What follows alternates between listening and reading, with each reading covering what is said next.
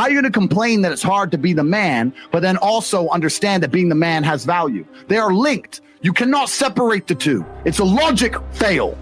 If you love the idea of being that character you dream of yourself to be, then you should love the fact it's hard to become that man, because it means no one else can do it. This is what I love. I love everything about my life. I know the shit I've been through to become who I am. And I wouldn't trade a second of it. Because there's also this massive juxtaposition, which is so important for masculine happiness and contentment. I'll tell you the coolest thing about being rich. Remember when I was broke? That's all it is. It's only cool to sit there with my brother in the fucking Nurse restaurant with Salt Bae being an idiot, spending 15 G's and saying, do you remember when we didn't have a penny? Right. 15 grand for dinner. We never had 15 grand in our savings account in our lives. Damn. Do you remember that time we were living off those 10p packs of noodles for 2 weeks? Do you remember? You need this juxtaposition. There is no light without dark. You will not appreciate your six pack unless you didn't have one and you had to earn it. That's how the world works. So when I talk to these dudes like, oh, but it's, you know what, Tate? Yeah, I agree, but you know, it's hard. It's hard. Of course it is. It's supposed to be. And if you're not cut out for it, then fuck off and live a normal existence and die. Sit there, letting other men enjoy the spoils of being a man and fucking die. If that's what you want to do, is just sit there and exist and then fade into history unremembered. That's your decision. People say that depression is stigmatized. It's the complete opposite. It's accepted now to the point where it's almost promoted. It's insane. Let me tell you something. Depression is not real. Feeling depressed is real. You can feel depressed, but you feel depressed, and that is a natural biological evolutionary trigger for you to change something in your life. That's your own mind telling you you're unhappy about X. If I went to jail today, I'd be depressed because I'm in jail. Right. I haven't caught depression. I don't have a disease. I'm just upset with my situation. Yep. I have people mess with me all the time. I'm fat and I can't get a girlfriend because I'm depressed. I'm like, no, pancake lover. You're depressed because you're fat and you can't get a girlfriend. Do you understand? This is the point, right? So for a lot of people, your life is depressing. A lot of you out there, if you're sitting there and you say you suffer from depression, you probably live a depressing life. You probably live a depressing life. So if I was you, I'd be depressed. But if you were me, you'd be happy. Do you know what could solve depression for most poor people? $1 million in the bank. Yes. Boom. So how is it a disease? This absolute acceptance of depression and acceptance of weakness. When you accept anything, to a degree, you're promoting it. Weakness is promoted now in men, right? Yeah. So let's take Robin Williams as an example. Robin Williams killed himself. I was just going to say him. Yeah. Robin Williams, right? Famous. He could be banging 19-year-olds for the rest of his life. Multi-millionaire. Everyone loves him. How could he possibly kill himself? I'll tell you why. Because when he walked into the therapist's office and said, I feel depressed, the therapist said, okay, here's some mind-altering drugs. Start taking these for the next 10 years. He was in therapy for 10 years. Oh, God. If I had to take mind-altering drugs and talk about sad shit for 6 hours a day for 10 years, I'd kill myself. But if he would have walked into the therapist's office and the therapist said to him, you're Robin Williams. There are people in the world with no food. Yeah, there are families in Syria. I say this there every are time. School buses being bombed in Yemen. There are people who lost their entire family in a car crash today. You're Robin Williams and everyone you love is in perfect health. You're a selfish idiot. Get out of my office. Get some balls. He'd still be alive today. The cure made it worse. And this whole society of accepting depression, as soon as someone's depressed, instantly go to them, oh, poor you. It's okay. We know you can't help it. You can't help it. Why are you telling people they can't help it? Why are you reinforcing that mindset in people? If you come to me and say you're depressed, I say, I will fix you. And you know what's crazy? When I said this depression thing wasn't real, do you know how many people stuck up for depression? You don't understand. I'm depressed. Depression's real. I was like, if it's so horrible, why are you defending it? You sound like it's a PR team. Why? I thought it was ruining your life, but you are desperate for me to believe in it. You want me to believe in it. You're sticking up for it. You're defending depression. Yeah. Trying to convince me it's real because it's your cure-all excuse for failure. When you're depressed, you can fail in every human metric. I fail at everything, but I'm depressed. It's not my fault. No, you're a failure. That's all you are because you're not trying very hard. If you live in a house, I say this all the time. This is the reason I don't believe in depression. Because I don't believe in depression, I cannot become depressed. Yeah. No matter what the worst thing that could possibly happen to me on earth, I will feel sad, but I will recover and I will not become depressed because I don't believe in depression. If you're in an old haunted house, right? You have two people in two haunted houses. One believes in ghosts and one doesn't. You hear some noise in the night. The wind blows, right? The man who believes in ghosts is like, oh no, a ghost. Now he's scared, right? He wants an exorcist. He can't sleep. He's scared about ghosts. He's paranoid. The guy who doesn't believe in ghosts goes wind, whatever, and goes back to sleep. Do you understand that it's the belief that gives it power? Right. If you don't believe in ghosts, the ghost can't hurt you. If you don't believe in depression, you can't become depressed. And I refuse to believe in something that's going to weaken me. Why would I believe in something that's going to weaken my ability to deal with problems in life? Why would I do that? I'm temporarily immortal. Do you understand? Do you understand? I'm temporarily immortal, and I'm not going to waste my living years believing in things which take power from me, because I'm not an idiot. So if you're going to sit there and go, depression is real, actually, you don't understand the problems I'm going through, you're a moron. You are a moron. And the great thing about morons is, as you lose, there's no light without dark, right? There's no joy without pain. Of course. For me to be a winner, there needs to be losers.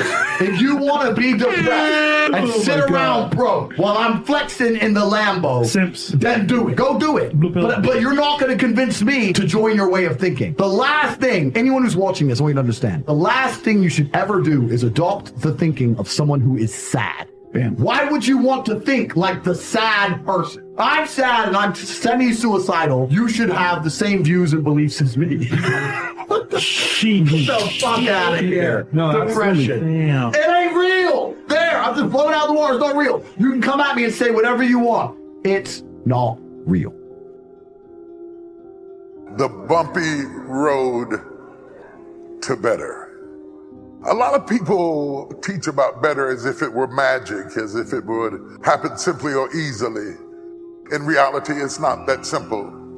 Listen, folks, success is hard. It's not easy. It's hard changing your life. You don't get old without having suffered loss. Every year brings some sort of challenge with it. As you go along the way, you gain some things and you lose some things. You win some battles and you lose some battles. We just need to get that part straight. And wisdom develops in the life of those who have capitalized on their pain to draw conclusions. How you react to the famine determines whether you make it to the food. You can't just pray against the famine.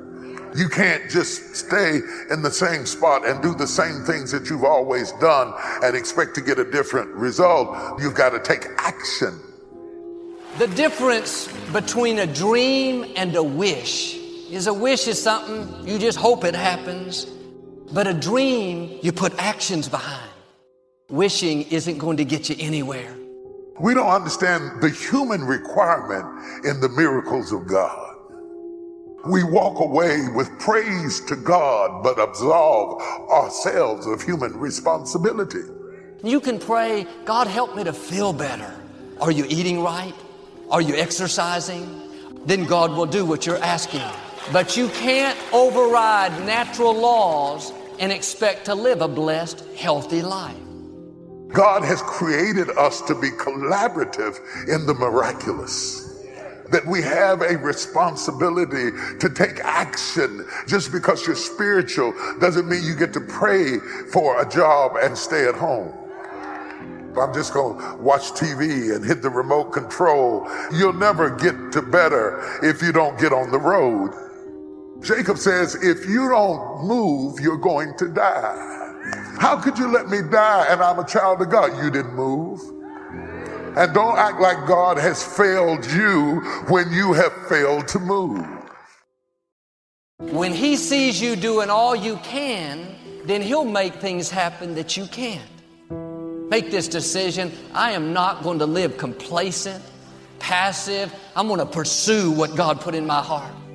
God has an incredible life for you. But you got to be willing to go through something to get to it. Success ain't free. You got to go get it. Look at somebody and say, it'll work if you work it. Whatever it is you are trying to build, if you won't be hungry for it, if you won't sweat for it, you don't have the right to get it. You have not got the right. What is your goal and what will you put into it in order to get what you're trying to get from God? How much? how bad do you want what God has put in your heart? You have to be more determined than the opposition. Your attitude is, if I have to believe my whole life, I'm not going to stop believing. I'm going to keep pursuing what God put in my heart. I rebuke every giving up spirit. I rebuke every quitting spirit. The devil is a lie. He's trying to talk you out of your future and tell you you cannot do what God called you to do. Every discouraged person, every person who's been feeling like it's just not working, this was your message. It will work if you work it. The church has failed its parishioners because we have been real heavy on the praise and real light on the business. God will use famine as an instrument to force you out of your comfort zone. It'll make you move. It'll make you travel. It'll put you on the road. Somebody say, I'm on the road. I'm on the road to better. There's something I'm after. There's something I want to see done. And I'm tired of sitting around assessing the same old troubles and going through the same old things. I'm tired of complaining. I got to move from here. Deliver me from people who will not take action. And God says action is required on you. You got to get on the road. And God knows that some of us won't move if we're too comfortable. Many are the times that I've had people come up and say, I want a double portion of your spirit. And I say, do you want a double portion of my trouble? Because you can't get a double portion of my spirit until you can stand a double portion of my trouble. You know what I can't stand when I hear Christians say, if it was the Lord's will, I would have had some money by now. You can't dump that on God. Too many people in society fall back on the word luck, not knowing the circumstances of someone else's success. And let me tell you how insulting that sounds to somebody who has literally grinded to build something worthwhile. When you say that guy got lucky, you're telling yourself subconsciously that you believe that you are not in control of your circumstances. You weren't pointing out how lucky he was when he couldn't pay his bills. Or how about when he's working on weekends and holidays when you're out celebrating with your family? Where were you? See, we sit back and hate on people when it's not them having that is our enemy. It's us not moving that is. Quit believing in luck and start believing in work. You can believe in God all you want, but if you don't work, man, it ain't gonna happen. He said faith without works is dead. The only thing that performs a miracle of increase called equity is called putting wisdom into labor. And this labor now can perform a miracle. Number one, do what you can. Get a list of the stuff you could do, you haven't done, postpone, and start cleaning that up. Don't walk like other people walk. Don't postpone like other people postpone. Do what you're going to do and do it now. If you put everything off till everything get right, oh, when I get all my ducks lined up, is that right? What if it's not duck season? Whatever your hands find to do, do it with all your might and do it with all your power. You've got to fight to put all your efforts and energy into things that's productive and purposeful. We have traded effectiveness for busyness. And we think because we're busy, we're effective. Most people are just trying to get through the day. Here's what I want you to be committed to do. Learn to get from the day. Commit yourself to learning. Don't be casual in getting it. Casualness leads to casualties. You're still breathing. You still got a pulse. You're not a loser. I'm depressed right now. No, you don't have the luxury of being depressed. Keep it moving. Most of us take our talents, our abilities, our skills to the graveyard. Rob the cemetery of your ideas. Say amen, somebody.